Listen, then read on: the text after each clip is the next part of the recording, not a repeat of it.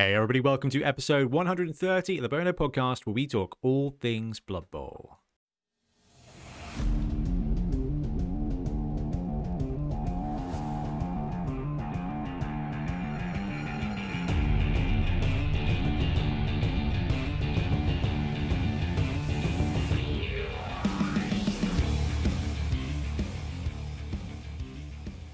And jingle.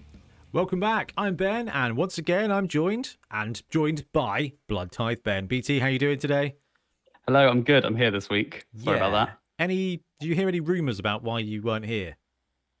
No, there are rumours. Good, right. Moving on, we're also joined by Ian Triple Power Triple O and Miltonio Banderas. How you guys doing? All right? All good, thanks. Yeah, doing good here. Thanks, Ben. Good stuff. Milton, did all your tips and tricks for surviving the clink pay off for Ben, do you think? Oh, yeah. I think he's obviously made it out all right. Although he is carrying a knife. Yeah. So he's learned a few things. We have the same tattoos now, Milton. Yeah. Just the Necromunda spiders now. Right, wicked. So what we're going to do today is we're going to carry on a bit of the conversation that we had last week. So I always say last week. Last time we talked about a ton of stuff, particularly tiers, and we started going off a merry little road based on, is winning always the right thing to do in Blood Bowl? And then we thought, well, you know what, because we've got Trips on here and because Trips has touched all of our dice, so we're all kind of in the dice clink. In the cursed city. The cursed city? No, not allowed to mention that. The game does not exist, the cursed game. What a disappointment. Anyway, we were talking about just, is it beneficial to roll ones on purpose? But we're actually going to expand why. And we'll probably talk Blood Bowl news as well. Okay, so Blood Bowl news. Guys, correct me if I'm wrong, but we are still waiting on some kind of Blood Bowl release before Christmas. We're recording this on the 6th of December, which means how many opportunities have we got left for a splash? That was it. That was it. Yeah. Wasn't it? I think we discussed it last time. That was the last. Was it this weekend gone, or is it the next weekend? No, it would have been the second, wouldn't it, for them to show it, to release it on the 9th, to get it out before Christmas. Yeah, they're not going to release something on the 23rd of December, are they? I'm not sure hobby shops would thank them for that. That would be, well, yeah. I mean, we were just talking before we started recording, were we, about friendly local gaming stores struggling to get supplies. Do you see the post from the Outpost regarding Legions Imperialis? They got shafted, didn't they? Yeah, something went wrong, and they didn't get as many copies of the game as they were promised. Now, we've seen this before, where certain online distributors have just over-egged what they can sell. Because I feel like we talked to Pete about this at Entoyment.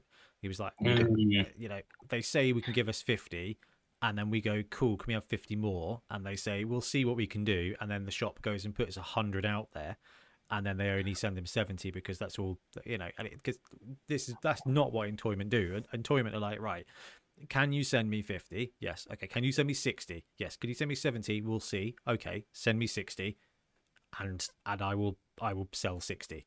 And that's why Rick's got his copy and Craig hasn't got his. And that's, really interesting. I'm glad I didn't pick it up for now. Yeah. The you've gotten past that urge. I see. I printed 20 Lehman Rosses. I'd primed them and then binned them. So I kind of got it out of my system. Oh, wow. Okay. Wow. There was a good reason. I wasn't until I primed them and did a dry brush that I realised that I'd suffered shift on one of the lower levels.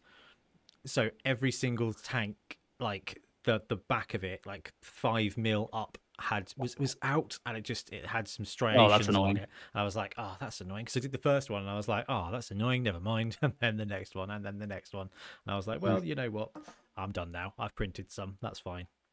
It's probably good though. That pre-order window is always super dangerous. Like, I think that's when hype is like there. I usually try now to wait till the release and just buy it if I can, and then if not, you kind of have a lot of money back. So do you guys follow Tabletop Tactics at all? No. Like somewhat, not Yeah. religiously. Yeah. I'm on their backstage because I wanted to see what it was all about, and they had Rogue Hobbies on. They had Louise Sugden on, and Oh, yeah. it was really, really good podcast. They did one podcast for everyone, and then another podcast just for their backstage people. And I was listening to it, and they were talking about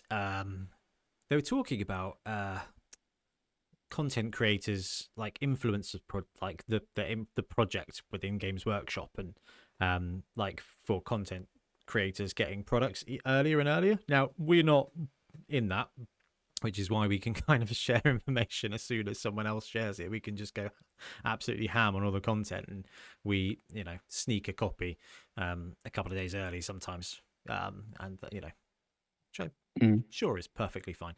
But that's how we do it. So we're not in the content creator platform. And they were talking about it, and it was very much along the lines of like, all the content creators get it all so early that it potentially just kind of kills the FOMO. Like, it kind of kills the hype. And I'm kind of intrigued to think what you guys think about that.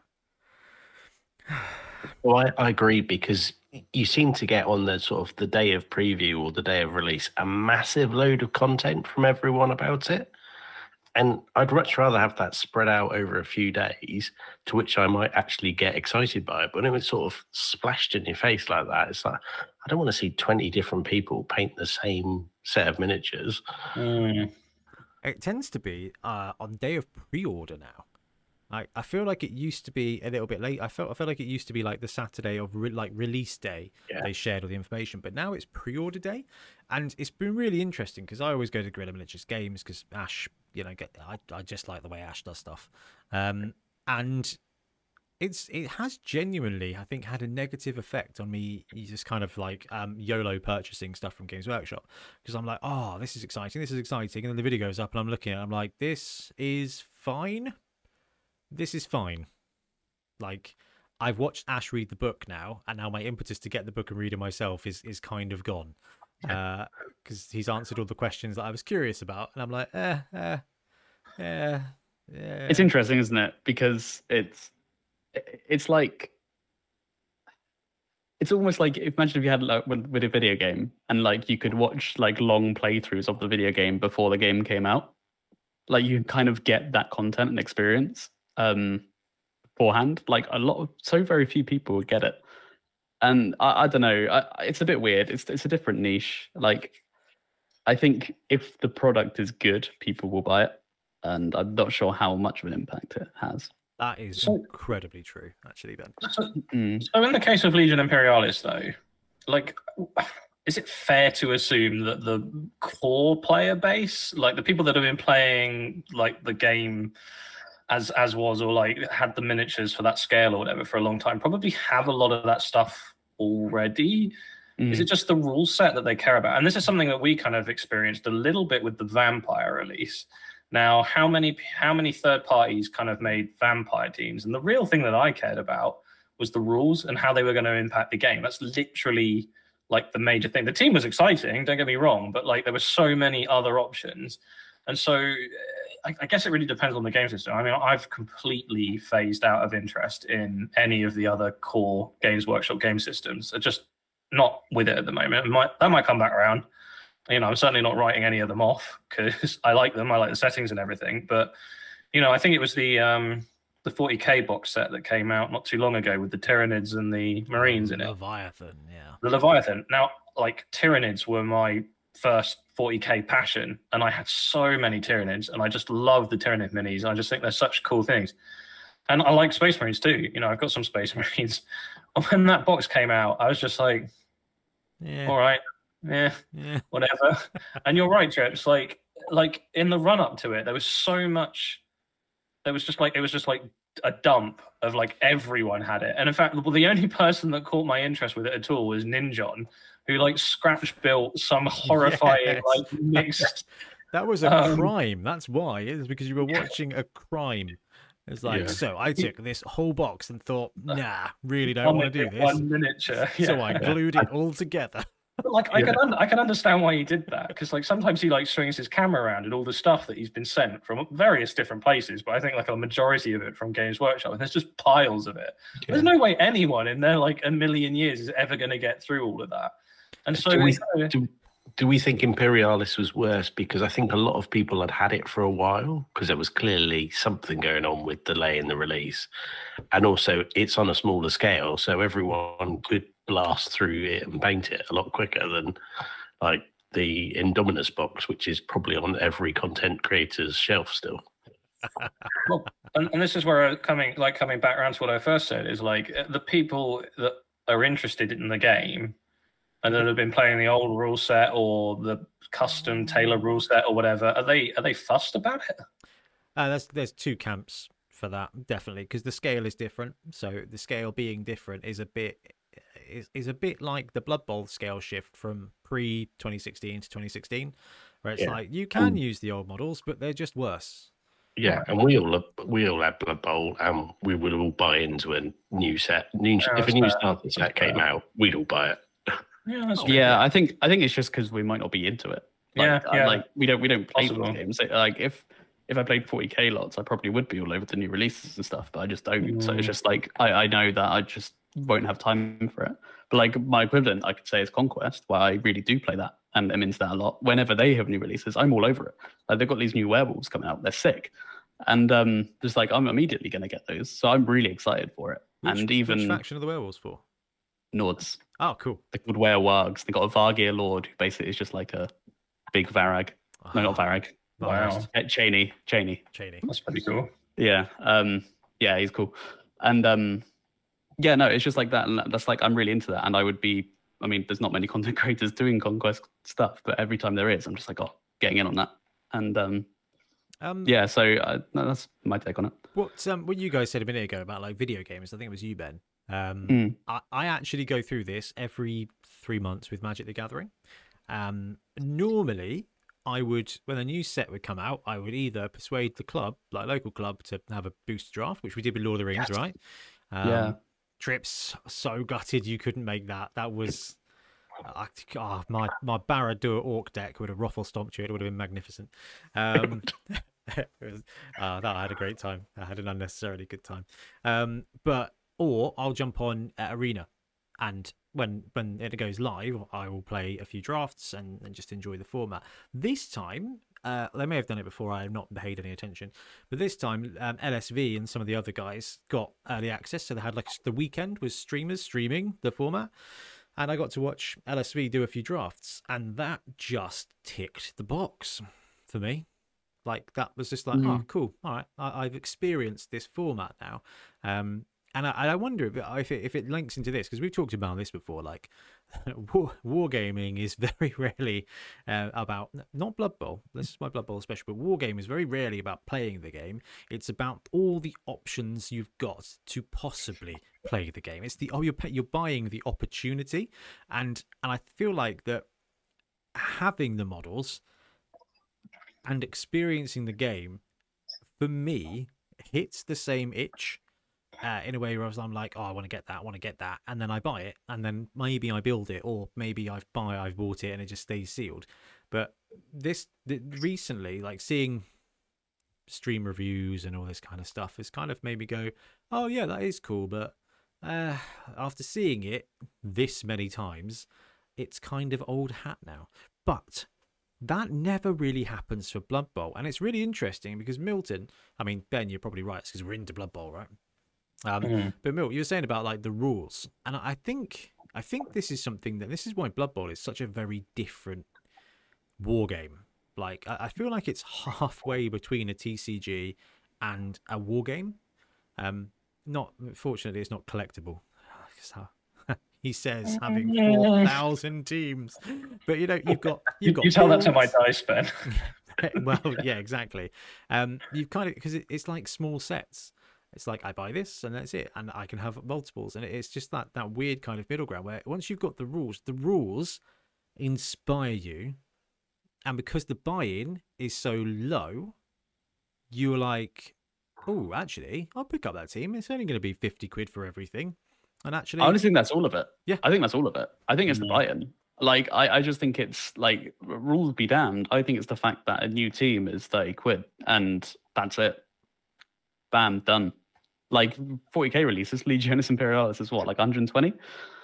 And like that's a lot of money to think about and decide, but a quarter of that for something which you are honestly more likely to play. Yeah, opportunity cost, isn't it? Yeah, it's so much easier to just buy into that. And same with TCGs, like a booster draft between a lot of friends is not a lot of money. But then to buy like to buy like a full pack to make a new deck for a new set is a lot of money. Big investment. And that's where you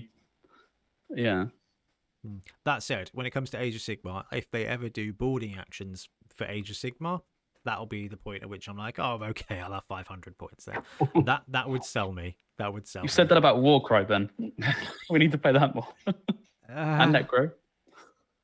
Yeah, Munda's interesting.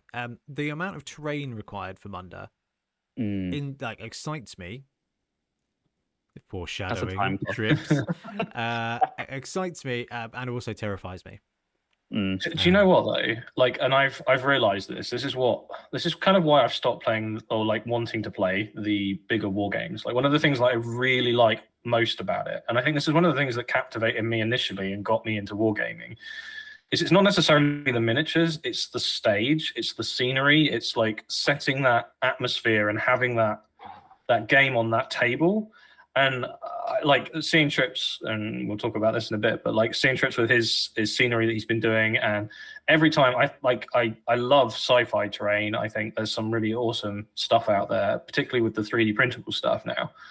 And if I had the space for it, I'd love to just like do terrain and make boards and things and have like a couple of games or whatever. You came alive when we did the Age of Sigmar expansion Bad Moon campaign. I mean, sadly, the game was trash. But thanks to Milton. Well, a little bit maybe. Well, actually, I just learned a lesson from doing that. You know, because it was like one of the first times that I'd kind of played AOS, and we started off that campaign, didn't we? And yeah, I went a bit gamery on it. What? Took a vampire lord and zombie dragon at 500 points. What kind of lesson?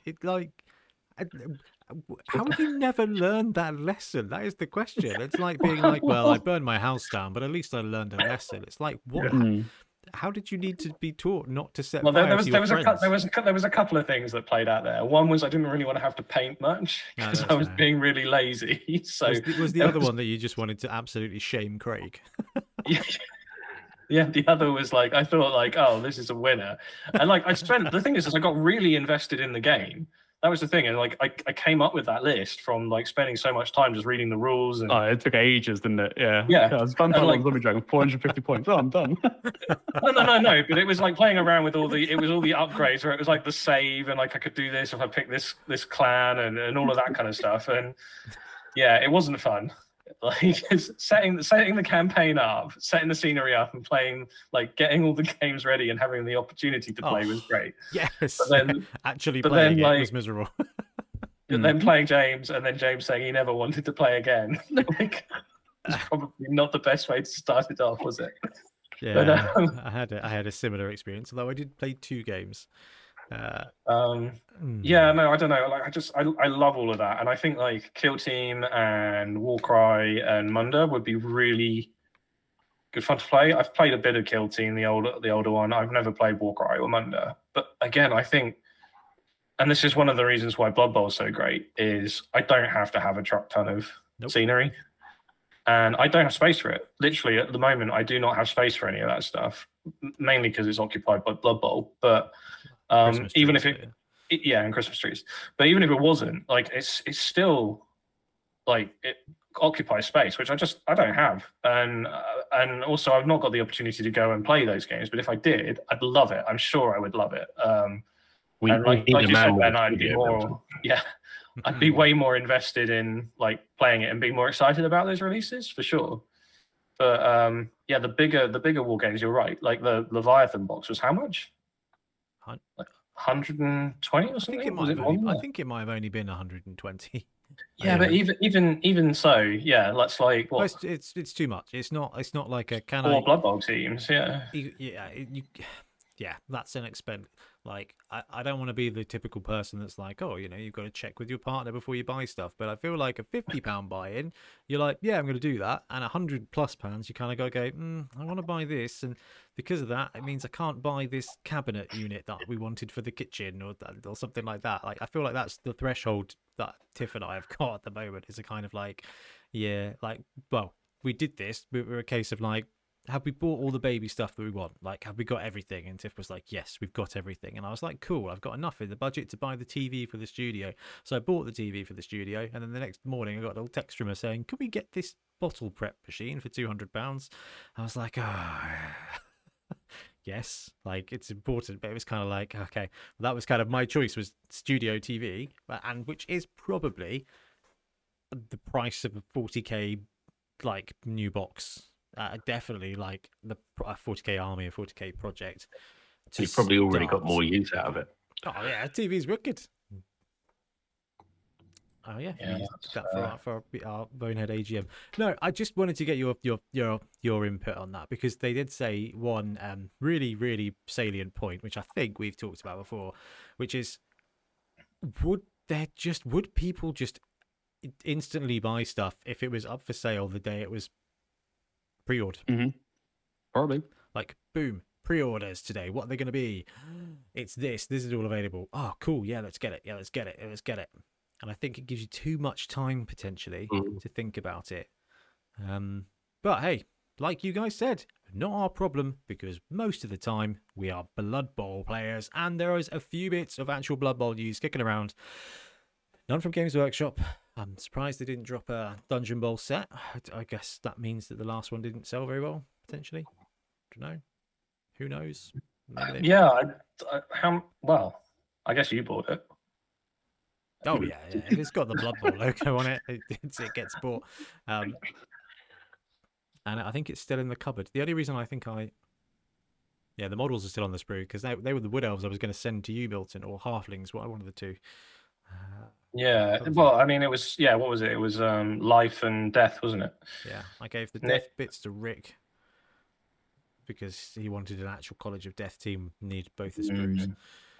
But talking of Dungeon Bowl, we've got Dungeon Labs Expansion 2. So Dungeon Labs is MG Picks. This is, well, we've printed a couple of these dungeons. And this time they are doing more additional pieces for it, with more squares and actual kind of, they tried to steer it more towards Dungeon Bowl-esque tiles and things. I haven't really had a proper look. Oh, dude. Oh, it's the Hero Quest dungeon. It's this just so cool. Sadly, that wouldn't work for Dungeon Bowl because it's only got one square, and one square would be absolutely miserable. One square corridor in Dungeon Bowl. Can you imagine? Yes. Stick a tree in it. Keep rolling down. There's another one in a minute. Ooh. I do. Do you know what? A Dungeon Bowl is not as good as 7s and not as good as 11s. I think it's better than the other one. Gutter Bowl. Gutter Bowl. Yeah. I always want to call it Sewer Bowl, but it's not as good. But the dungeon layouts do very excite me. Tiffy May, you've brought me a cup of tea. Oh, thank you very much. Thank you very much, Pregs. There you go. That's service. Thank you, sweetheart. Magical. Did you play the Dungeon Bowl tournament? I can't remember, Ben. At Games Workshop. No. Okay, so that was actually really good, having the rooms. Like, as long as the room rules are on the board, like you can read them next to the room. It's actually really fun, and I really enjoyed that. So this does excite me, having all these rooms. This feels like Tomb of Annihilation, old school D&D. This is a really good, if you want a hobby project and you wanted to create a Dungeon Bowl pitch with rooms and detail, these are going to be great, because we've seen the first version of them. They print really well. Milton will be over the moon because they magnetize beautifully. And I think he basically just filled out everything you could ever need to do anything, and then you just got to work it out and print your options off. That's very cool. They got a little Nice. I'm gonna have to buy this, aren't I? At least you'll print it. Yeah, this is exactly the kind of thing I will absolutely print. Ooh, Yeah. a big old dungeon. Yeah, okay. All right, fine. I'm always in the market for hobby projects. No, it is good stuff. It is really good stuff. Right, actually, because this is actually not a Kickstarter. This is on My Mini Factory as a what are they blooming called? Trips. Tribes? Oh my god, there's new names all No, every day. Tribe is the My Mini Factory version of Patreon. Yeah. Frontiers, Frontiers Trips is the Yeah. My Mini Factory version of Kickstarter, and normally you get this straight away, don't you? If you go on to tiers, Click. Frontiers. Oh, Brilliant. come off it! $11. yeah, there's an early bird price. So if you're listening to the podcast, that price may have gone up about $3 or $4. That's going straight in the basket. Yeah. And usually, as you said, with a Frontiers thing, as soon as you have kicked, Careful. don't put all your details in on the screen. as soon as you do it, they appear in your library, and then you go, my colleague appears to be taking the sleep test on something, and I'm already printing it. Just ignore what's happening on the screen. Click. There we go. $11. That's fantastic. And that's why that goes back to the earlier point where we had when things are low enough, people just get them anyway and get excited. It's because things are too damn expensive. Did you need 3 weeks of previews? No, you looked at it, thought this is quite interesting. Check the price. For a reasonable Thank you very price. much. Yeah. Do you know, I think that goes all the way back to the other great thing about sorting out the studio is I've been like bringing home boxes of rubbish that are still at my parents, and including like actual big boxes of old White Dwarfs. And I remember, like, White Dwarf, like, you got the magazine, and in the back was a whole bunch of stuff that you could just buy. And it was like, you got the White Dwarf each month, and you were like, oh, what are the new releases that I can buy right now? When I say buy right now, I mean Like a catalogue, yeah. photocopy the page, write it in with a biro. Like, in my old copies of White Dwarfs, I've got, like, there's biro where me and Ian have, like, done the maths to figure out which ones we want to get and how much it's going to be. Like... But like, because it was all mail order stuff, but it was just so wicked because you get it and you have that excitement of like, oh my god, I want to go buy this. And I can't tell you the last time I had that feeling. I remember because they used to, this pre-internet, well, it wasn't quite pre-internet, but they used to do the annual catalogue. And you'd get the book, and then you'd get that would be like what you have now on the site where you can view everything that they've got. That was the most exciting thing. Could you view it in 360? No, sadly. Can you now? I suppose no, sadly. Right. Anyway, disclaimer: I think you can. Yeah, you can. Yeah, you can now. You can now. Yeah. Cool. Right. Well, that was Dungeon Lab version 2. I've bought it, so I will be printing it, and we will see what's occurring. Next up on the news, this was wicked. I was just doom scrolling productively as you do and saw this from Cool Kiwi Miniatures. I have yet to buy this, but I will buy it in a moment as well. And it is a Roman gladiator style dwarf death roller chariot, and I saw it, and the model is $2.50, and I just love this. Like, I assume there's a dwarf team that goes with it. I've not checked it out, but the model is just so dumb. It's brilliant. It's very cute. He's been putting it in the Discord. I think he's painted it up. Oh, I flipping love it. I think it's absolutely brilliant. Like, it's just such a cool little design, and it's got like a little Steam. I don't know what's going on with the internet. I pay a lot for 2 different internet providers because I live in the Netherlands, not the actual Netherlands, like the notoriously bad European countries. Yeah, it's close. It's close because I accidentally live near. Yeah, no, I just live in Treeland. It's like Athelora. Oh, look at it.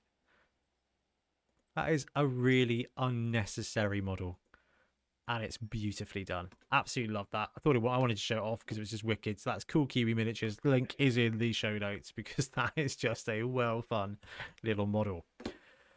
But It's the first podcast of the month, which means it is Patreon release hype time, and my pick for this month is this team. And I know, Trips, I keep banging on about it, but Amazons are a team that the rules that Games Workshop re-released the rules for them, I think, are still the most exciting of the newer tweaks on teams. Okay, like vampires are real good, but the Amazon one sings to me a bit more because it's obviously, you know, agile and, you know, you do things. And the Ugly team is really good. The Ugly Amazon team is really good. The Where Games team is excellent, but that's a resin one you got to buy. The Games Workshop team is just absolute fine. Like, it is bang on.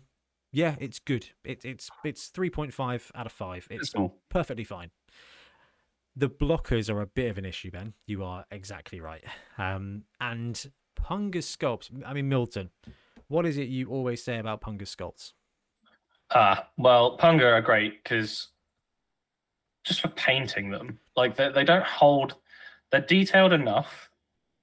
They're not overly detailed. So one of the things that's we're quite critical about, I think, Games Workshop miniatures is just like, well, Ben loves a bit of filigree, don't you?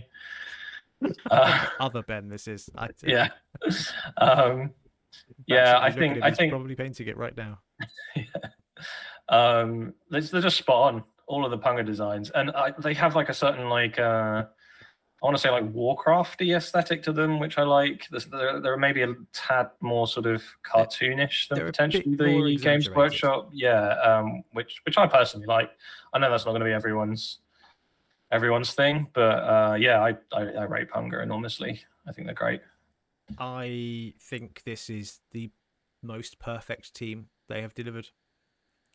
I think they've they've taken Slan team and made them not frogs, and that's all they ever had to do. Because that's a great team. Yeah. Yes, you are exactly on the money. Anyway, I've printed one of these. It's primed. It's in the shed. I'll be doing a print pitch video in the next few days for it because I really love this team. So it is on Patreon. It is the first time in a long time. It is a 1 month team. All 16 models. Oh, okay. 2 blockers, 2 blitzers, 2 throwers, 10 linemen, all in 1 month. They, with the exception of 1 blitzer, which did not print That's well. weird. No. The models are in there. But this blitzer here, hang on, blitzer. Is it a blitzer? Yes, it is a blitzer. Should it be called? Not a good sign. No. It's like, what do you blitz with in an Amazon team? Oh, the blockers. Yeah, exactly. Yeah. Anyway, this blitzer catcher, for some reason, the arm here broke off on the pre-supports and on my supported version when I did the first run of the team, because I do all the models with my light supports because I live on the edge with light supports because I want as little impact on the model as possible and that really satisfying spiderweb feel, right?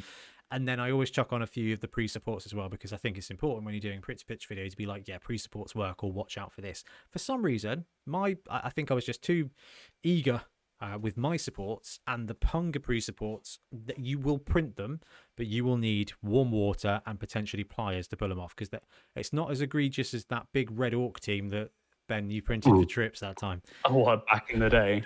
Yeah, but they are chunky boy. But anyway, I re-supported it, I printed her again, and she's absolutely fine. But with the exception of that, the models print perfectly. It was wonderful. Like, one plate, I had 24 perfect Amazon prints, and this team is I think I will be painting up more than one. I prefer it to their other one, their Storm Sisters. Honestly, I like the Storm Sisters a lot, but I think I prefer these as an Amazon team. I mean, I'm not going to gush anymore because I just think this is the perfect end to the year. Oh yeah, they did another Amazon team, didn't they? I completely forgot. Brilliant Amazon team. Ben's painted it up unnecessarily well. And we used it. Did we use it on our stream, didn't we? Yeah. Is that the on the ball team? Yep. Oh. It's fine. Don't worry. It's all right. I'm over it. Do you prefer this team? Anyway, that is Punga for this month. Now, our store is closed at the moment because I don't want to accept orders when the baby could arrive like that. So it's closed just for a few weeks while the baby gets here and I figure out how much orders and printing I can do with the baby. It may be none. It may be loads. So, but this team will be up on our store at some point in the next few weeks. So yeah, or probably from somebody else as well. But it's a fantastic team. And the hits keep coming in STL land, which is an interesting one. I think an episode for a podcast coming up soon. Right, Realm of Paths, they dropped that awesome Tomb King team. Milton, how's it coming? Well, not very far so far. It's only been a I've, while. I've opened the box, so no, I am really excited to put them together. I just haven't had the time. We've had too much going on. Christmas run up in it. So well, yeah, but yeah. they've now dropped a full-on undead team, and it's a very metal team. And I don't know if I'm saying that because the render is silver, but there's just a ton of armor on these guys. So you've got zombies, you've got skeletons, you've got a bunch of ghouls, you've got 2 gigantic mummies which look wicked, you've got a couple of blitzers. They've done a good job with the blitzers. They are skeleton champions, but they've just got an extra gorget with spikes and a couple of capes, which I think sets them apart brilliantly. And you've got some pretty gribbly ghouls. Now I've printed this out as well, ready for print pitch, and the ghouls are in very dynamic poses.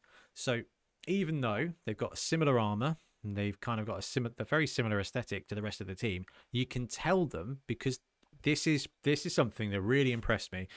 When you've got the models built and primed, you can tell which one the ghouls are because of the way they're moving, and that I think is excellent really work. Because I was like, right, which of these are ghouls? And I was like, that guy's moving. That guy looks like, yeah. And all the ones that look like ghouls are just in these weird little gating poses. It's fantastic. They look like they should be glued on walls, running up the sides of walls in just like some kind of nightmare cartoon. And it's, yeah, absolutely brilliant. I don't know what else to say about this. It's a 1-month release. You get 2 mummies, 2 blitzers, 4 ghouls, and a bunch of skeletons and zombies. Realm of Paths has done a good job on this one as well. It's gorgeous. It was reminiscent of the sort of old artwork. Oh, like the Champions of Death stuff. Yeah, It's the helmets, like, right? yeah, and it kind of reminds me of the sort of the older Blood Bowl style artwork, and also the comic books, and even I think it's in the Undead Spike. There's a little comic at the back. And it's which is just in black and white. Is it the undead one or is it the necromantic one?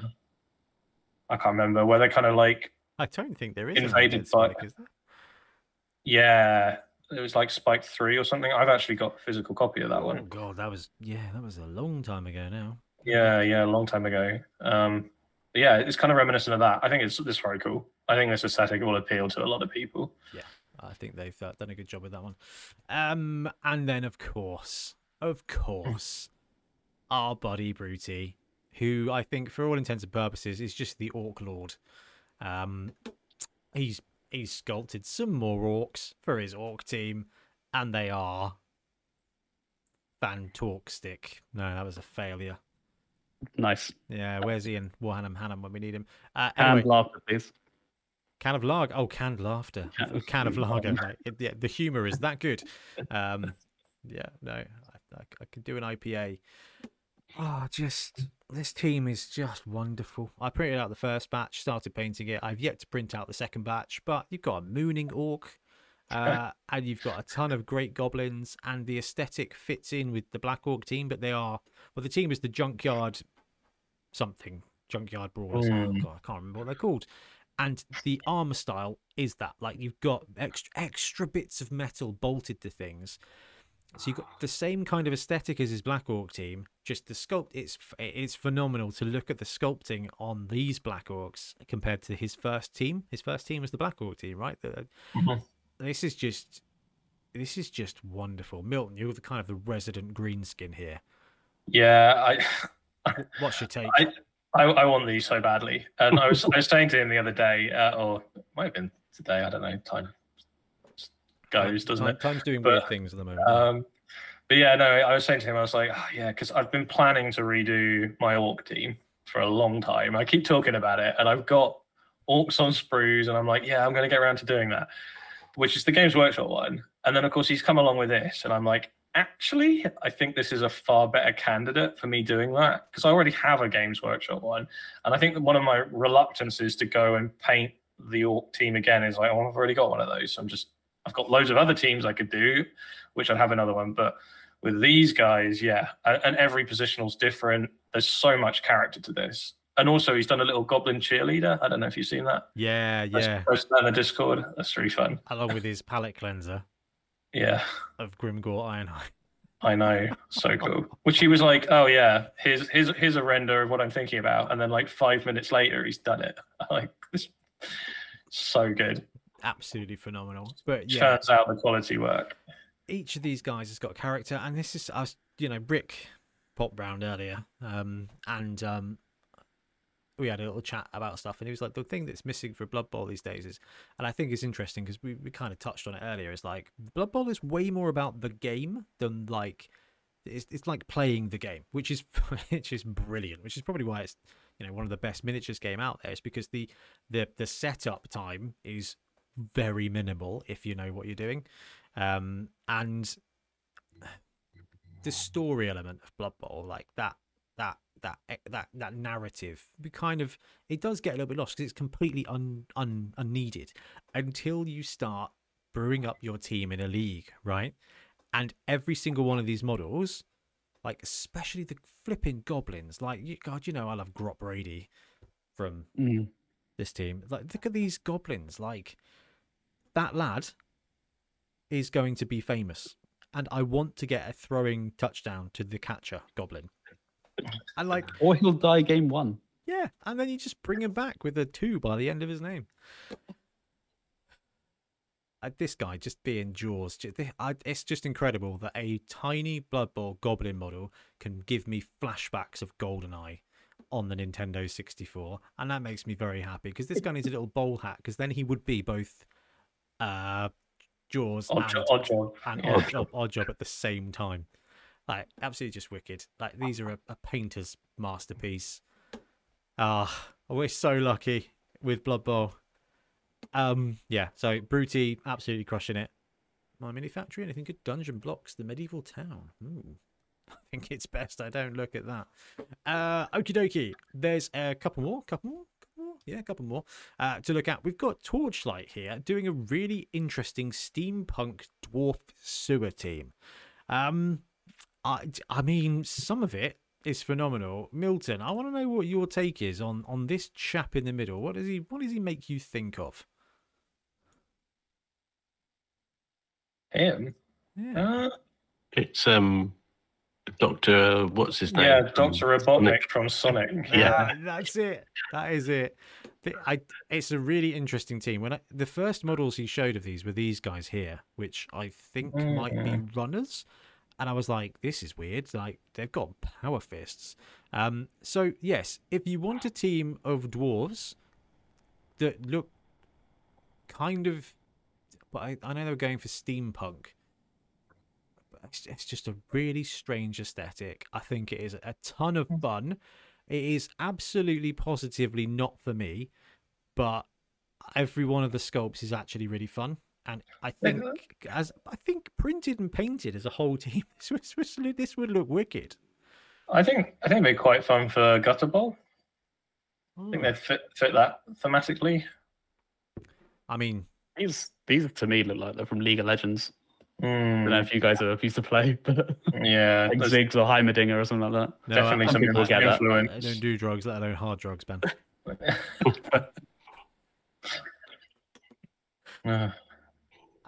Interesting one. I just thought, he's gone hard with a style. I mean, if you're a dwarf fan, there are so many different dwarf teams, third-party dwarf teams, like so many different aesthetics that you could have like a dwarf team in every style. So I mean, yeah, it's brilliant. Yeah, I thought it was very notable. I think actually, a model from this would be quite good as a random paint up. I think it would be really good fun. And this is probably the set that has the most potential for just random RPG games. Oh my god, yeah, you're so right. You're so right. Yeah. Dwarf Artificer, bam, straight off the bat. I mean, that guy in the middle is basically my Artificer character, but a dwarf. Oh, you mean not the guy with the top hat with candles on, pointing his power fist? No, he's not quite that. That kind of person. More the middle one. I think I like it even more now. This is so cool, right? Blood Bowl is just so much about the game that you can use any kind of mad theme, mad vibe to go with it. Well, when we draft again, if you get a dwarf, there you go. Well, I've got plans. I've got ideas for that. But we didn't get a chance to talk about that at the AGM in the content discussion. But I've got a couple of things that I think you guys will enjoy / hate a little bit, which I like even more. Right, and the last one we got a bit of news for is the Ugni team. They've rounded out their Tomb Kings, but it's got a Cheney model ticking over here, and we've got a Ivan the Animal Death Shroud, which I tell you what, if we just go to this paste, we can click through, and hopefully at the speed of the New Forest internet, we can tick through and look at some of the models in the set. The Tomb Guardians, they have such a weird profile. Like they are the shape of an upside down avocado. It's giving me Mr. Incredible. Yeah. Yeah. That's very spot on. Yeah. Yeah, they look like a Warhammer 40k player who works at home, so therefore has got no legs. Yeah, I watched that channel. Slander. That's spicy. Ivan Ugni Shroud, right? Excellent points for the name here. Do you know, I think we're still waiting for a definitive Ivan the Death Shroud model. Ugni generally are like batting 900 when it comes to their star players, but this guy just doesn't feel right to me to be. It's a cool sculpt, and I love the mohawk because it's pretty low bar. If you put a mohawk on a model, I'm pretty much like, hey, paint it orange, send him to his doom. But this one, it's not quite there for me. All of the faces have Eddie vibes. You know, Iron Maiden's mascot. Yeah, I think that might be on purpose. And we've seen that a couple of times with some of the undead teams, haven't we? Was it the Trips? Who's the company that's doing all the stadiums at the moment? Oh, Ortiz. Yes, they did a Tomb King team, didn't they? That had kind of very cartoony faces. I actually loved those models. But I think since then you've got these kind of overly characterful undead faces. Oh, no, actually, Cheney, however, is a very cool model. Yeah, he is. I like the Broody one, but this one I think is a very, very, very good alternative as well. It just looks more hairy. Very big. If that's you know your jam. Mm. And they came with bases this time. I didn't bother printing them off because printing bases in resin is kind of miserable. Generally speaking. Have you? I don't know. Sorry, I don't mean to tangent. Have you tried the new Charlie Factory stuff? They have a new base printing system in their 2.0 bases. They're really good. I haven't actually tried one of their full bases yet, but I've done loads of toppers. But they print it where you have a little platform, and then you have a really super thin, like I'm talking like a micron thin, long support that goes around the rim. And then it prints off of that, and it just peels off, and it's done. So you don't have loads of supports. You just have this like one really thin, long one. They're very cool. Yeah, I've done loads and loads of toppers that just snap in just perfect circle. That sounds incredibly satisfying. Worth checking out. Charlie Factory. Yeah, but it's spelled TXARLY. Oh, Charlie Factory. Yeah, it's pronounced Charlie apparently in a language. Oh, who named it? Old Tesla boy. Jesus. It's a language. Don't be racist then. Well, no, I just, if you spell it with old letters and then say it's pronounced differently, I just get Elon Musk vibes. I'll be honest, I've been calling it Tarlixal Factory or something for Tarlixal. Okay, that's just dyslexia. Tarlixal, that's good for coughs. Anyway, this team I've also printed out and got primed and based. It's also in the shed, ready for a print to pitch. Because do you know what? It's a bit scratchy. The faces, I think you're right, Milton. They're a little bit like, you know, the mascot of Iron Maiden. But I think the sculpts are really good. The downside, and this is something that you get with like every undead team ever. I printed these with light supports myself, and there were a myriad of casualties. It is entirely possible that Ugni... Well, actually, I looked at the Ugni pre-supports. Now, Ugni pre-supports are almost perfect. There's only a few models with light ankles that you have to be careful with. But I looked at the pre-subs, and I was like, this is heavy. Not that heavy, but heavy for what you've got. And I printed the whole team with light supports myself, and I probably had about a 20% casualty rate in tearing off. And we're talking light supports. At light supports at a 45-degree angle, you can kind of just move the model sideways and it peels off and it makes a really wonderful noise. You can even toggle it right and then left and then right again. I still lost a bunch of legs and arms. So if you're going to print the team, be very, very careful with it, I guess. But it's a very cool team. And again, I think this is a really good candidate for a team that we're going to see painted up brilliantly. It looks like it'd take to contrast quite well. There's a lot of like, grooves. I don't know what the word is. That does levels. That's it. That does score extra points in my world. Right, fantastic. Is there any other news and bits and bobs that we've missed, guys? No, I don't think so. Oh, that's fantastic. I think Ian posted a picture of those bases in our WhatsApp. Ooh, I'll bring it up for our hobby section. So I've got a couple of bits to get off WhatsApp. Fantastic. Well, before we move on, just want to say a massive thank you to everyone who supports the show in whatever way that you do. I think I said the same thing last time. Like, sorry, it's a bit slow going at the moment, but next year is going to be a very good year for us. I promise you. And thank you all very much for supporting. Right, cheeky bit of hobby time. All right, quick round of hobby projects and bits. This is the picture of the Charlie factory, the Charlie Chocolate Factory bases here. I like that. That's a cunning strategy with the supports. I don't think it sells how thin that support is, by the way. That is like floppy. You know when you do like a tank clean and you get like that sheet that you pull off? It's thinner than that. Another satisfying piece of 3D printing. That it's the only good thing about having a failed print. It's so much better. Is you get to do the peel. Interesting. I have to get some of them and try them out. Wicked. They actually have in the second Kickstarter there is a Blood Bowl one where 16 different 32mm bases with like foam fingers and stuff. Yeah, it's there. Oh, dude! Like built in grass. I think it's cracked earth actually. I think it's like, but you can just stick grass on it, or you can have cracked earth. So. Yeah. All right. Sign me up. That sounds perfect.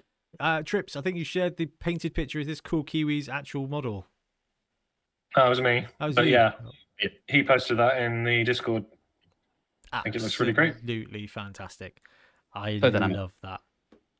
Oh, there's some lovely weathering and everything. The sculpt's great. It's fun. I love that. That's just an absolute win.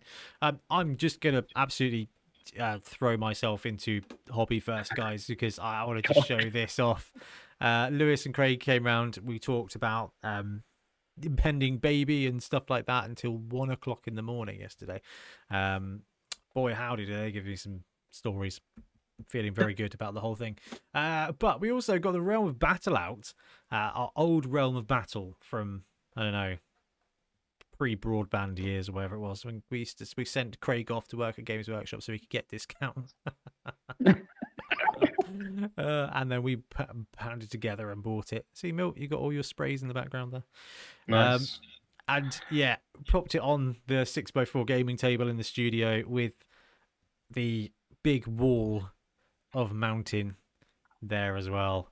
And it just it was very cool to set it up. And then we went into the house, made a cup of tea, and then opening the studio doors and seeing this 6x4 Warhammer table with a mountain backdrop in there, like lit from the ceiling, with synthwave playing and shiny lights just going mad around the edges. I was like, yes, it has Childhood taken dream. me 25 years, but I have now achieved like this wicked hobby room, and then I packed it away.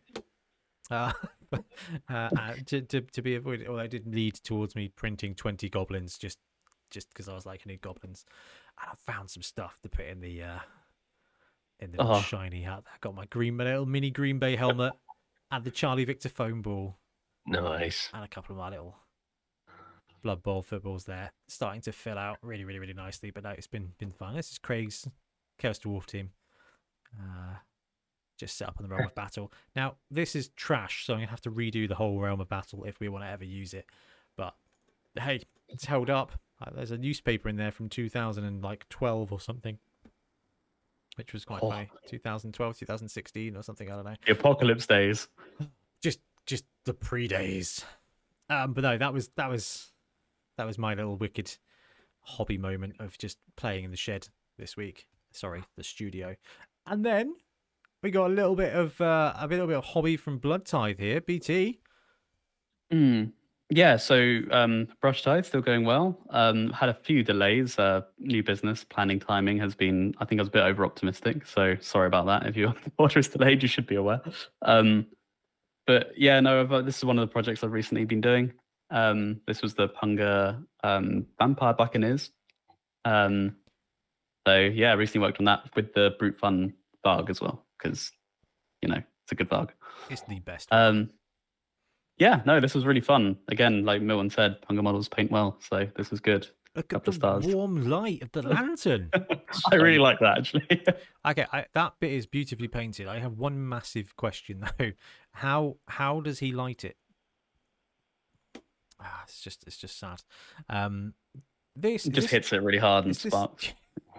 Is this the Star Player vamp that they redid?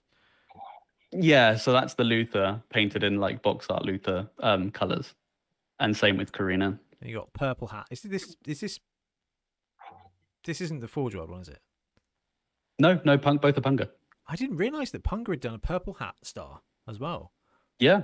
I think they did those when the team came out, obviously. So, I mean, this is an older team, but yeah. Yeah, this is one of their first Kickstarters, I think, isn't it? I think it went. Yeah, I think it went Pirates Cursed Crew as one, and then it was these. So. Yeah. This Vampire Lord is an absolute classic, right? Yeah, he's fun. I like him a lot. He's the thrower, one of the throwers at least. Though I wanted to comment on the basing. So I'm actually going to do a little short thing, like on Instagram probably. So if you follow Brush Tithe on Instagram, you'll see that hopefully soon. But just on how these are done, because a few people asked about that. And just briefly, it's so easy. I had an image of aged wood, or like ship deck wood, on my screen, and just kind of held it up every now and then to look at it. And it's so spray it grey, and then stipple or airbrush, both are fine. It has to be messy. Any brown you can find, like grab brown, mix it in whatever, just as many browns. You can't have too little, too less. Well, you can't have too many. Stipple it everywhere. Wash it entirely in black. Oil if you can. Null is fine. And then dry brush like a bone, like a bone color, and then I added in just a bit of green, and that's it. It's like really, really quick and easy wood to make it look like not just brown. I was going to ask you about that because it does look fantastic. And like plank wood base toppers is something I've been looking for a while.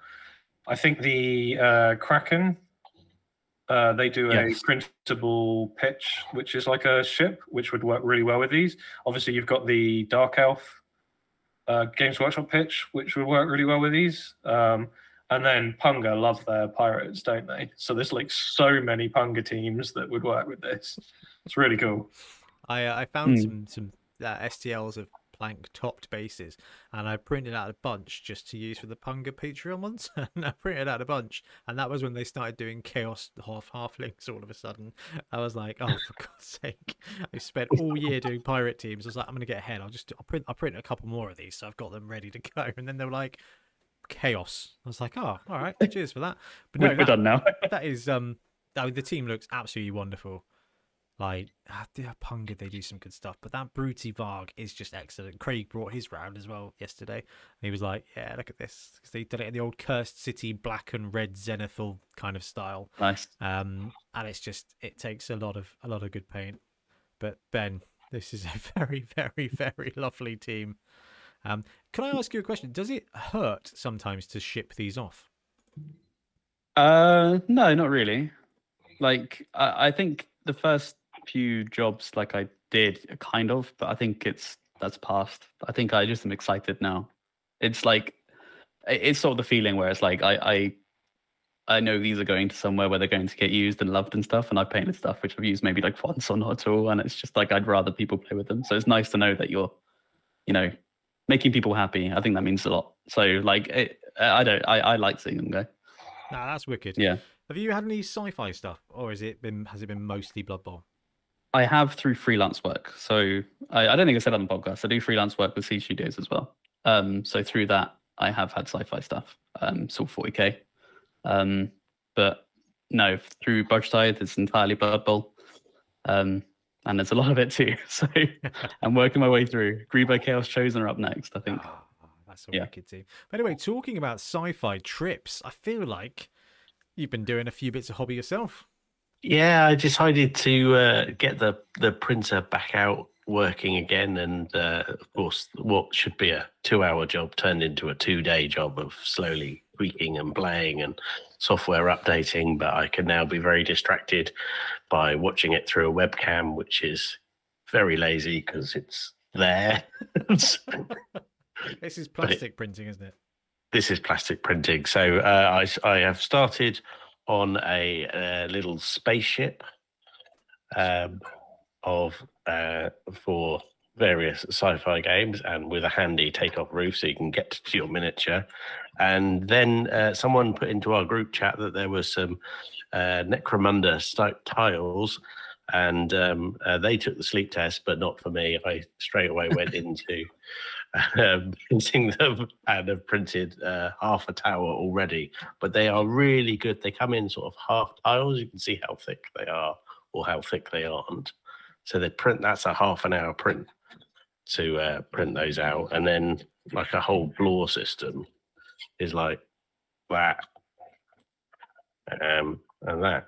So simple. Oh, so you kind of print a skeleton and then you can put the tops on. Then you put the tops on, yeah. That's interesting, because you can actually voluntarily have holes in them as well, I guess. Yeah, it's a really cool kit, and it just absolutely smacks of the 1995 Necromunda thing. Milton, this is exactly the dangerous bit of terrain. I'm almost like not wanting to look because then buckle up for these action shots. Is it this one? Yeah, because if you do look, Milton, you do what I do, which is go, oh yeah, that looks good. Oh, I seem to have bought it. Oh, I appear to be printing it, and you're like, well, that was a interesting 20 minutes. Yeah, be honest, Ian, is your printer running right now?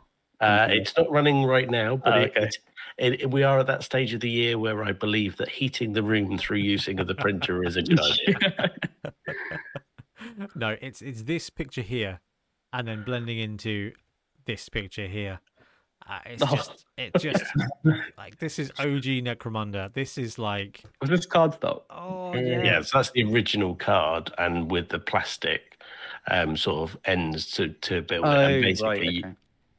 I can print all of that, and it's not going to be a weeks and weeks job. I reckon I could print the tower over a couple of days. Now I've figured out what I'm doing, and it's a clip system or a magnetic system, but the clips, the printer's dialed in now, so the clips are really fitting well. They come on off and on without too much hassle. So yeah, I shall have a tower soon for the chap. Those That's very whippy cool. sticks were weapons. Oh. I don't know if I said on the podcast, but Alison found my heresy ones, and it's been chaos. Just chasing I see her around. like at work, and what she's thinking is like, I'm just like, Keep the nunchucks Yeah. hidden. No, trips. It's been like, it was so funny how quickly you turned that bit around, and I was like, it was like, I've been printing this, and I was like, oh, it's more bits for your I can't remember this solo sci-fi RPG. I was like, you're Yeah, building the like the 5 spaceship. parsecs. Yeah, for 5 parsecs. I was like, oh, he's doing more of that. And I was like, hang about, that's the bloody Necromunda terrain we were just looking at. Yeah, well, there's an added bonus. 5 parsecs is 28 mil miniatures. Necromunda is 28 mil miniatures. Kill Team they're slightly bigger, but it still works nicely with the terrain. So print once and don't use multiple times. Yeah, the opportunity to use is massive. Yeah. The chances are minimal, but the opportunity for use is absolutely bang on. Yeah. Oh, that is so good, Trips. Mill, how about you, dude? Anything exciting going on?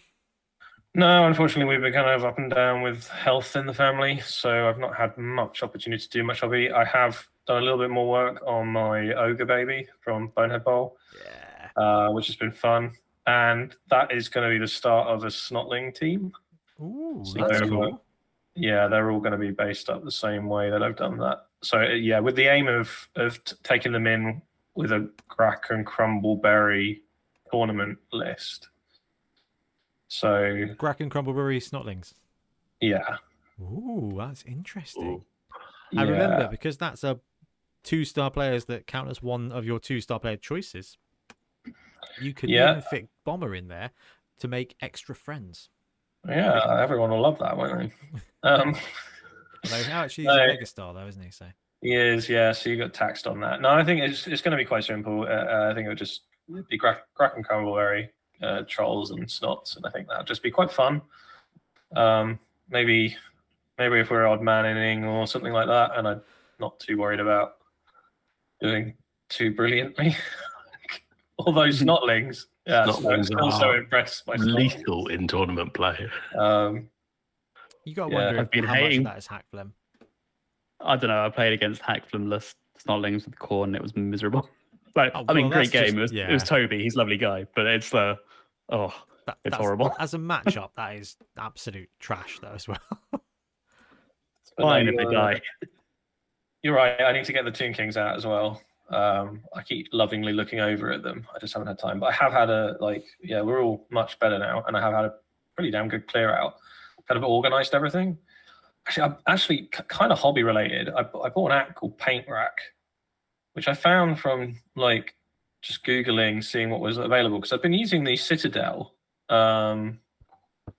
app where you can register all the paints you've got. But obviously it's just Games Workshop ones, but Paint Rack's really cool because you can use any of the brands. They got this rapid scanning, so you can just scan all the barcodes on the back of the paint pots, and it just puts them all in. It does all the color theory. You can make sets, you can plan and record what you've been painting, mostly so I don't forget, because I'll pick up a project and then 10 months later I'll be like, how did I paint that? And I'm like, as long as I'm diligent with it and filling it out and everything. So yeah, that's pretty cool. So at the beginning of the pod, we were talking about ticking off that feeling of I want to buy this, I want to get involved in this, and you can kind of tick the box without actually doing it.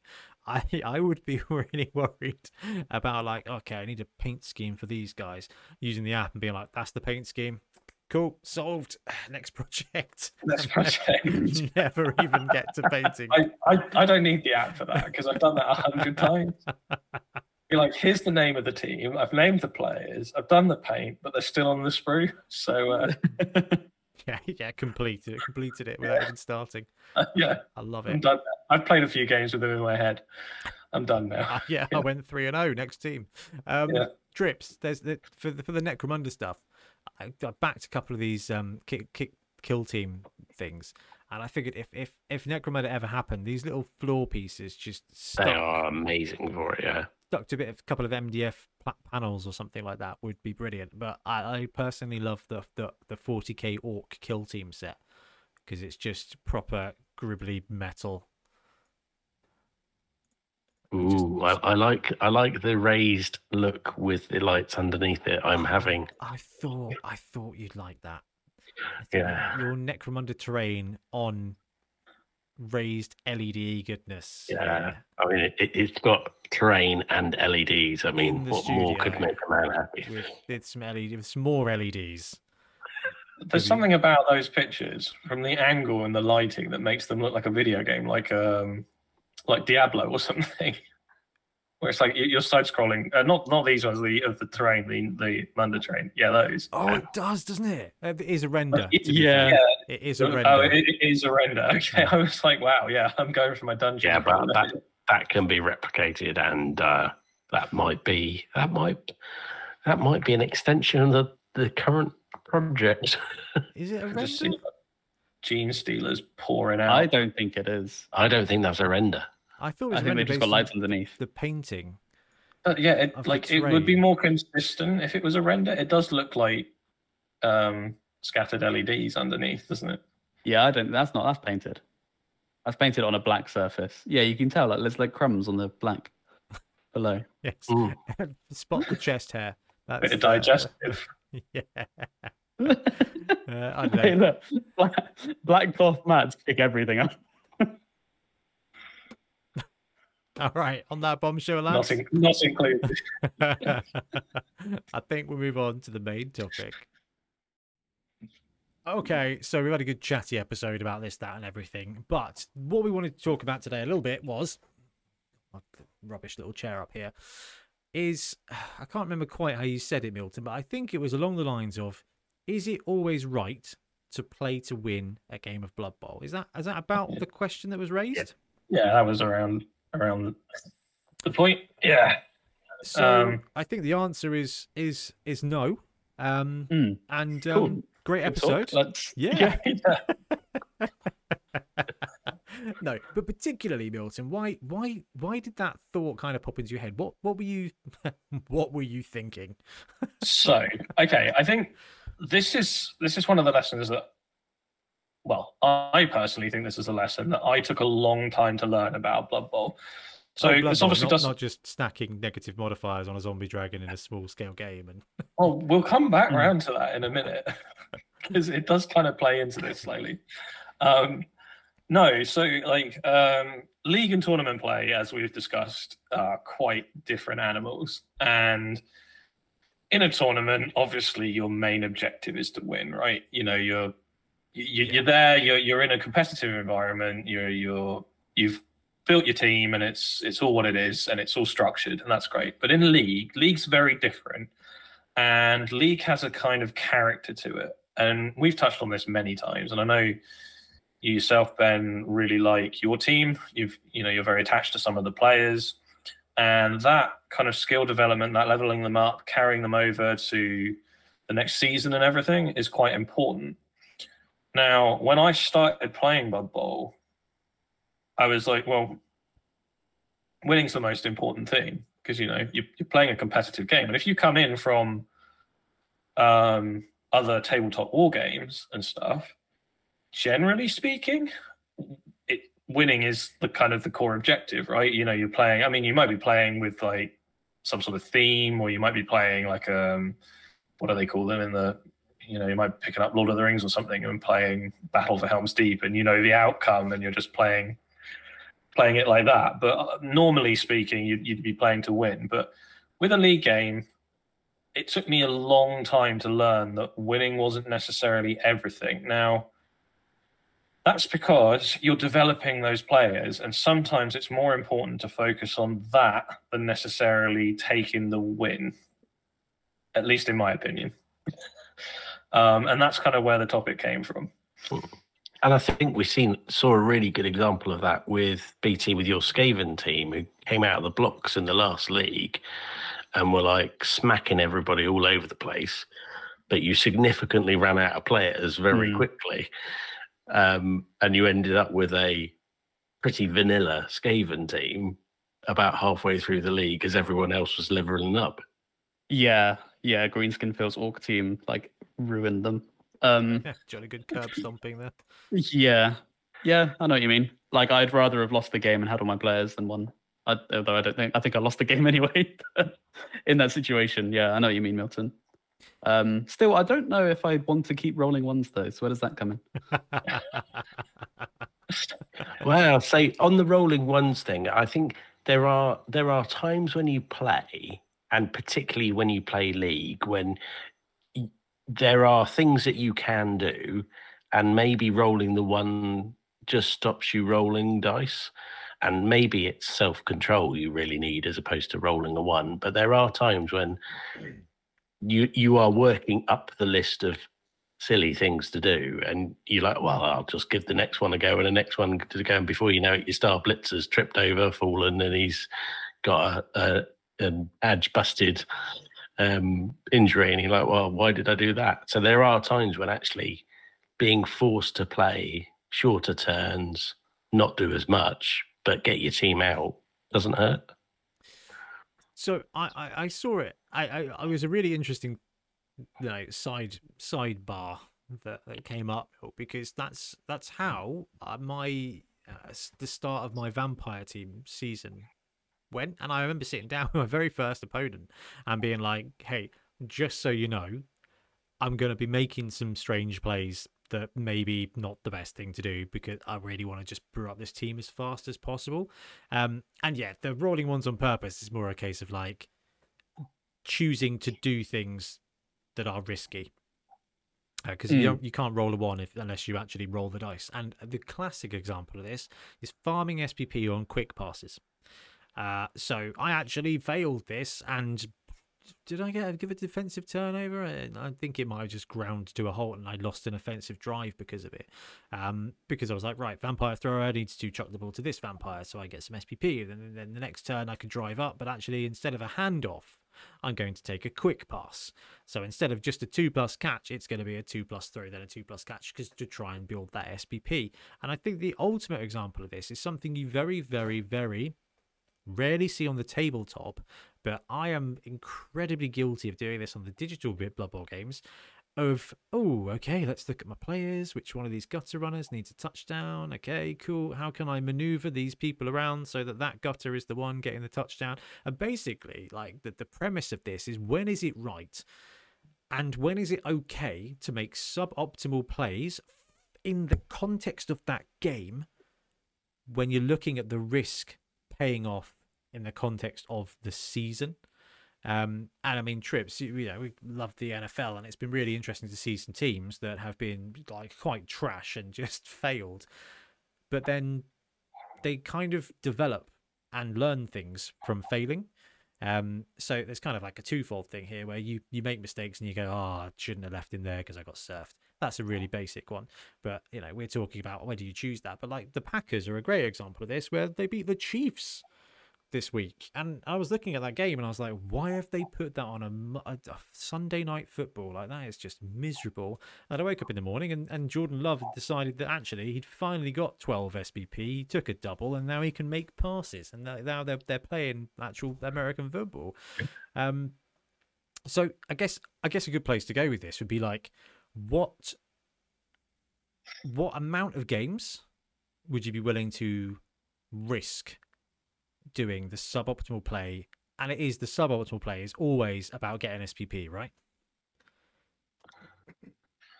Yeah. I think a lot of it depends on your league structure. And I mean, if you're having a very short league, then you haven't got the time to play around with it, because you're not going to get into the top of the league, or you're not going to get into the playoffs. So you're getting through. There is an interesting logic around playing for the next season and gaining all the SPPs, not really worrying about the results, and keeping those SPP, redrafting, and then applying them 2 minutes after the redraft. Yeah, I think it will be interesting to play a league structure. I mean, this obviously goes to having the consistency to play leagues a lot, but like, if you had a league, maybe like the 2 final teams or something can't redraft into the next season. So like, leagues can develop and carry on until they like win. Maybe not the 2, maybe the winner. The winner has to stop. But maybe try it like that, where you have a league winner and they have to take a break to allow other teams to develop. That might cause some things. Because like, when I was running that Skaven team, I wasn't making, I was making stupid plays just unintentionally, but I wasn't like making unnecessary dice rolls on purpose and to think of, oh, this is SPP. I was just playing Skaven, and I might do a vanity pass at the end, but otherwise I'm just scoring touchdowns and getting SPP from that. My focus was winning games, because the league was 6 games. Had it been 12 games, probably those early games, I would have been taking really, really bold plays just for SPP. And also, I think it's really interesting. And again, I'm going to put the spotlight of the NFL on this. There are 32 teams. Only one can actually win the Super Bowl. So you've got this kind of classic, like, you either win or your season was a waste.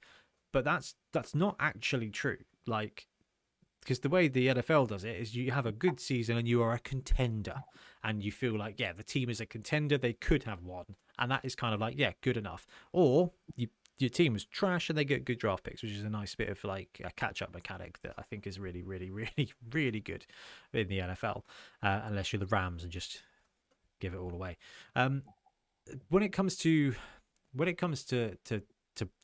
Bowl, like, you there's only one person, only one team is going to win the league, and it is really difficult to just luck out and not just like one game, bail yourself out. I mean, I had a wonderful time in my Skaven in Toyman until my dice were just trash and I was out in the semis, and it was like, okay, that was fun.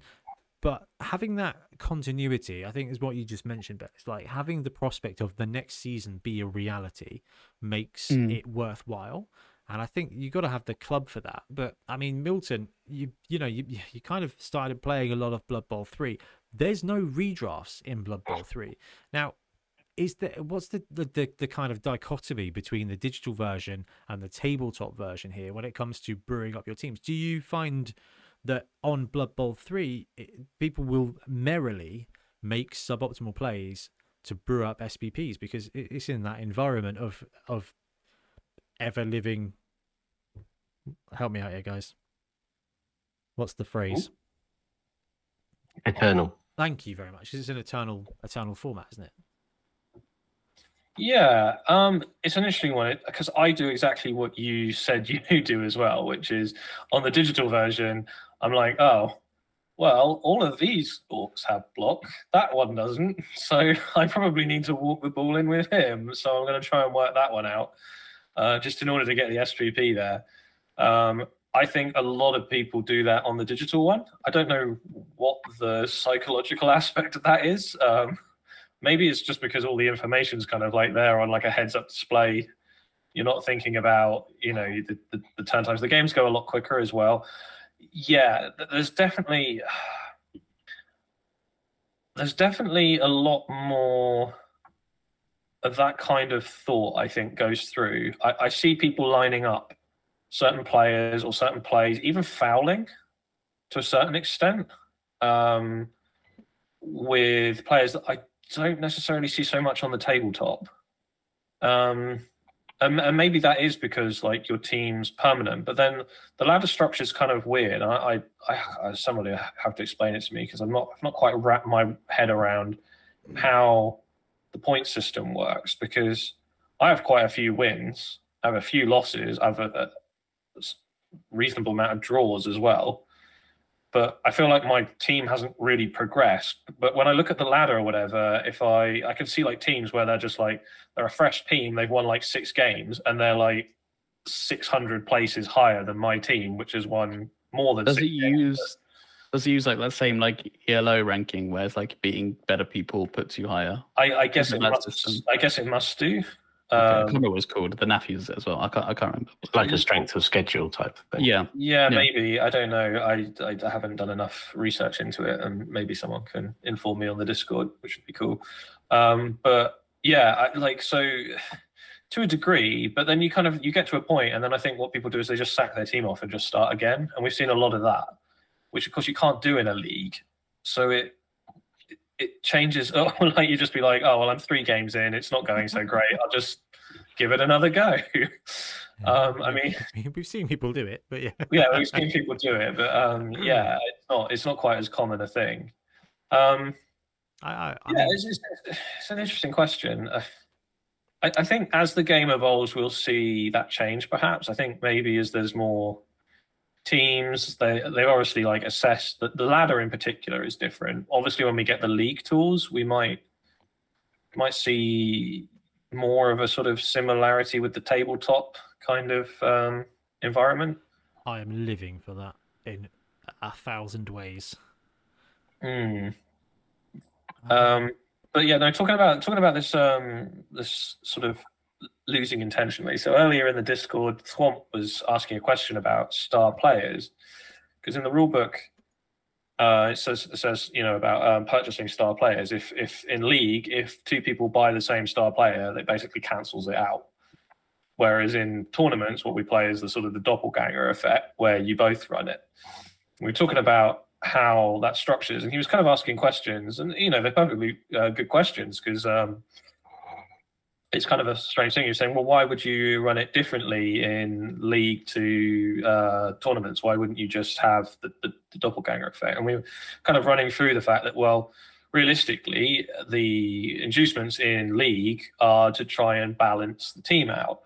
One of the things that I kind of concluded from that is, and we've talked about this, in fact, I think you pointed out to me, Ben, is like statistically, if your team value is lower than the others, you're more likely to lose, right? Even with inducements, like Favor's not on your side because most of their players are skilled up, or they've got more skills than you do, and therefore you're at a statistical advantage. So even if you take an inducement, it may not necessarily be helpful. And one of the things I was saying to him was, well, in League, is taking a star player always the right choice? Because you might take Griff, for example, and he'd be great at scoring and everything, and you'll win the game, but you'll get no SPP because Griff's taken it all. That's always been something we've talked about when looking at star players, isn't that right, Trips? We look at a star and we'll be like, well, he's going to help you win the game, but you will be playing the next game with the same team. Yeah, the best stars for League are the ones that enable you to give SPP to someone else. The best stars for an important game are basically the mega stars who help you win a game. The combat stars. It does fall into that realm of going, actually, if you're several players down and you take a star on and your League team comes out of it and you go, well, I drew the game or I won the game, but my team didn't advance in any way at all, have you really benefited? No, you've not, as far as I can see. And I was sort of saying, well, yeah, I mean, there are very few circumstances, I think, that I would want to take a star in League, unless it was like a semi-final or a final, and I thought it was really going to make that difference for that win. But especially early on in development, if you're coming into a experienced league, and there are experienced teams in there that have a significantly higher team value than you, and you're running something fresh, or even if you've just decided to bring in a new team or whatever, I think that you're often better off taking a wandering APO or kegs or something like that, and just focusing on keeping your guys alive, skilling them up with a few of those passes if you can. If not, score a touchdown or get some casualties in. Or do you think the same about combat stars though? Because they don't usually take SVP away from your team. It's more like an apothecary in virtue of killing the opponents that are going to kill your players. Like if you take Bomber and he removes like their star blitzer, Bomber's not actually star blitzer, but if you take Bomber's a real risk though, isn't he? Because he can backfire. Yeah, but you're talking there like the Apo is going to keep your players active, and then it's going to increase the chance that they do something that gets some SPP that then levels them up. But a combat, you're right though, Ben. Like most of the time, a combat star is the brilliant middle ground, because you're like, cool, now I've got a strength 4 hefty dude, a strength 5 guy that I can put on the line. He's going to take all the damage, saving the rest of my team and also helping me win. But so I think they're kind of one and the same. I think the big issues are your hack flems, But what Trips said, the support stars, like Trips, what was the elf star that had like Aspernthorn? It was the ideal. The ball comes out of the guy. He grabs the ball. He never has a problem picking it up. He throws it to any player who can catch it at any distance, and then he sits down, and that's it. Yeah, it's just like the touchback machine. I want him back in the game. He's in Blood Bowl 3, isn't he? He's in Blood Bowl 3. Yeah. Yeah, I really want him back on the tabletop. Oh, yeah. I remember taking him to, I don't know, to one of the Birmingham tournaments with the team, because it was just brilliant.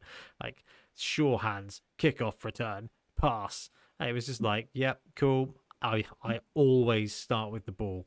An interesting one, and that allowed your team to kind of continue to do stuff and to continue to kind of to develop. And I think that the beautiful thing about League is your team developing and broadening up character. And this has always been my most interesting thought about the way halflings tend to be run in League. Now, there are some halfling coaches that run their halfling team as a team, but I think the correct way to run halflings, and jump in here, guys, if I'm wrong, is to run them as a star player with 2 treemen and a bunch of counters. Best? Yeah. Can I have best, please? Yeah. Best. What do you mean most successful way to run halflings? Or do you mean, because I mean, if we're talking star players in League, that's something I don't touch, just thematic wise. My team, it's not a star player team. Yeah, no. So if I was running halflings in League, I wouldn't, but yeah. Well, no, but but that's the interesting thing. Like, that's what I wouldn't either. Like, I'd be like, hoo-hoo, I'm going to get Hefty, and my Hefty is going to get pass, and I'm going to have a quarterback, and I'm going to lose all the games, but my team is going to have identity. And I think that was what Milton was saying about just running win stars and next week, my team will be exactly the same, and I'll just play in the inducement space. And I think it's cool to have those options, but I don't know. Like, it kind of feels like you brought a tournament team to a League game. Yeah. Which is it's a very difficult mesh, isn't it? And I'm not saying it's wrong. There was, I can't remember who it was off the top of my head. Forgive me, but someone said, well, they've seen it where people have used their treasury to buy Bomber to stop Bomber. Oh yeah. The counter pick strat. Yeah, that's city rule anyway. Don't use that. And this is where we come full circle. Maybe the lessons I've learned from my zombie dragon days, where I feel that's just like super gamey, and I wouldn't want to do it. It's just like if somebody really feels like they're at a disadvantage and they've decided they're going to bring Bomber, then bring Bomber. It's fine. Like, I don't want to like counter pick Bomber just because you're bringing Bomber. But I kind of get why people might want to do it. Like if you're in a very like highly competitive league or whatever, and that's absolutely fine. But for my personal experience, I wouldn't. Yeah, I just think for league commissioners, one of the first rules you should take out is that rule. I just don't think it's very feel good for anyone. No. It just causes bad moments on the table. What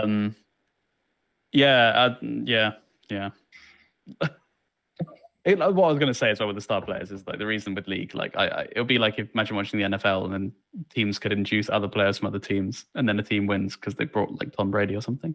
It's not really their team win, is it? Yeah. It's a Tom Brady win. And that was really, Super Bowl 2021, wasn't it, Trips? Yeah. Oh, was it? where the Bucks bought Tom Brady and then they went and won the Super Bowl with him. Yeah. that is exact. I mean, they paid for it, although Baker Mayfield's doing all right this year. But no, you bang on. Like, it is weird.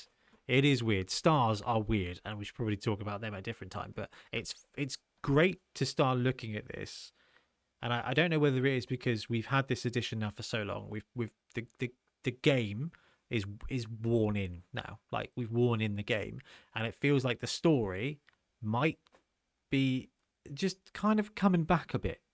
Like the thematic bit, not saying the thematic bit was ever gone or anything, but we kind of, that thematic bit, it's now seeping back in ways where you've got, I want to build my team up. Like, yes, I know the right thing to do is run Hackflem, but I don't want to run Hackflem. I want to run an Apo and a Wizard instead, because it means that I'm going to try and win with my Snotlings doing Snotling things, or my Halflings are going to just, like, actually, I want to score with my catchers because that's wicked, or I want to use my Chameleon Skink as a thrower, like, because that's just wicked. That's just something cool to do, and it builds up that story. But it was just an interesting one, because I think in League you are perfectly within your rights to lose a game or two because you were taking a punt at taking the extra blocks to get the SPP on your big guy, to trying to farm off and go for that extra quick pass so that your other thrower is within a random MVP of scoring that skill that you know is going to make your team run better and feel better for you. Yeah. Or how many times have we seen in League when you are, it's not going well and you are already thinking about the next game and you go, I'm not going to stand him up, because if I stand him up, you will smack him again with the mighty blow troll slayer thing that is killing him. So actually he is safer down. And yes, you could foul, but at that point it's like that's the lesser of two evils for that player. Oh yeah, sort of getting halfway through. Yeah, this is quite an interesting one. Like getting halfway through a game, or maybe a little bit more than halfway through a game, and kind of looking at assessing the situation and going, I'm at quite a disadvantage here. Like the chances are I'm probably not gonna win, and then maybe like backing off and trying to make the most of it. I mean, I think for the longest time I basically went, well, I'm not going to win, so I'm just going to make this game really uncomfortable for the other person. Let's grind this one out. See how many orcs you can get through now, buddy. Maybe not the best way to play it. Maybe I should have done less blocking with my orc thrower. Isn't that the guy who ended up with I don't know. -2 armor value? Is that Yeah, he had loads of head injuries. Loads of head injuries. Too busy, like nutting stuff. Headbutting people. Yeah. Oh, yeah. See, that's when the story is good. That's when the story gets real good. Yeah. No, I was thinking about the ladder in BB3 again, and if it is, if the points are stacked the way that you said, then I guess ultimately, if you come in with a fresh team against an experienced team, and realistically, if you want to progress in the ladder, you need wins, you take the star and not the progression. Because unlike League, there's not much point if you're not going to get the win, because if you get a loss, then you've not really progressed anyway. You don't have the points. I don't know how it stacks up. It's tough, but if you can take a loss to then secure 2 extra wins, because you've got sure hands on your beastman now, that's if all right, okay, I'm going to try this extra thing with my corn gore because I'm wanting to get sure hands, because sure hands is just going to help me win in the future. It's going to save me an extra turn on my offensive drives. That's the kind of balancing factor that I think it's really genuinely okay to consider. And for me, I just like to declare it at the beginning of a game so my opponent doesn't look at me weird.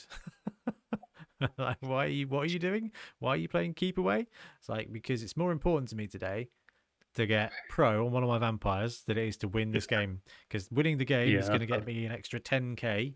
Well, actually, winning doesn't get you any money, does it? You just don't lose dedicated fans. No, scoring now. So there is often that whole, you try and score at the end, and you might end up losing 3-1 as opposed to it being 2-0. But actually, 3-1's better for both players. Yeah, I definitely have pushed it for that before, more than the SPP. That's extra touchdown. That's scavening though, as it should be. That's with Chaos Dwarf, actually. Oh wow. 1-0? Nah, 2-1. Need the extra 10k. Need the extra cash. Yeah, I suppose dwarfs are an interesting one because you need that money, don't you? Yeah, interesting thoughts, guys. Listening, it'd be really cool to have you weigh in on this one, because suboptimal play in the short term for long-term games is something that League gives us as an extra layer of something to think about, which is just awesome. It's just really, really, really good. Right, any more on that one, guys, or should we wrap up for the night? I'm happy to wrap up. It was a good chat. All right, fantastic. Right, thank you very much, guys. We'll be back soon with more Bubble content. Happy blocking. Thanks very much for watching. We really appreciate your support. If you want to support the channel even further, please like and subscribe. It really does help us out. Or come join us on YouTube Members or in Patreon, where you can get exclusive access to some content, some loot, early access to basically everything we do, as well as regular competitions. Or you can pick up some Bonehead Podcast loot either on our website at boneheadpodcast.com. We've got the Dungeon Bowl things, we've got tokens and stuff like that, or on our Spreadshirt site as well. Everything you do just helps us make more content and hopefully do it of better quality. Anyway, thank you very much for watching. Happy blocking.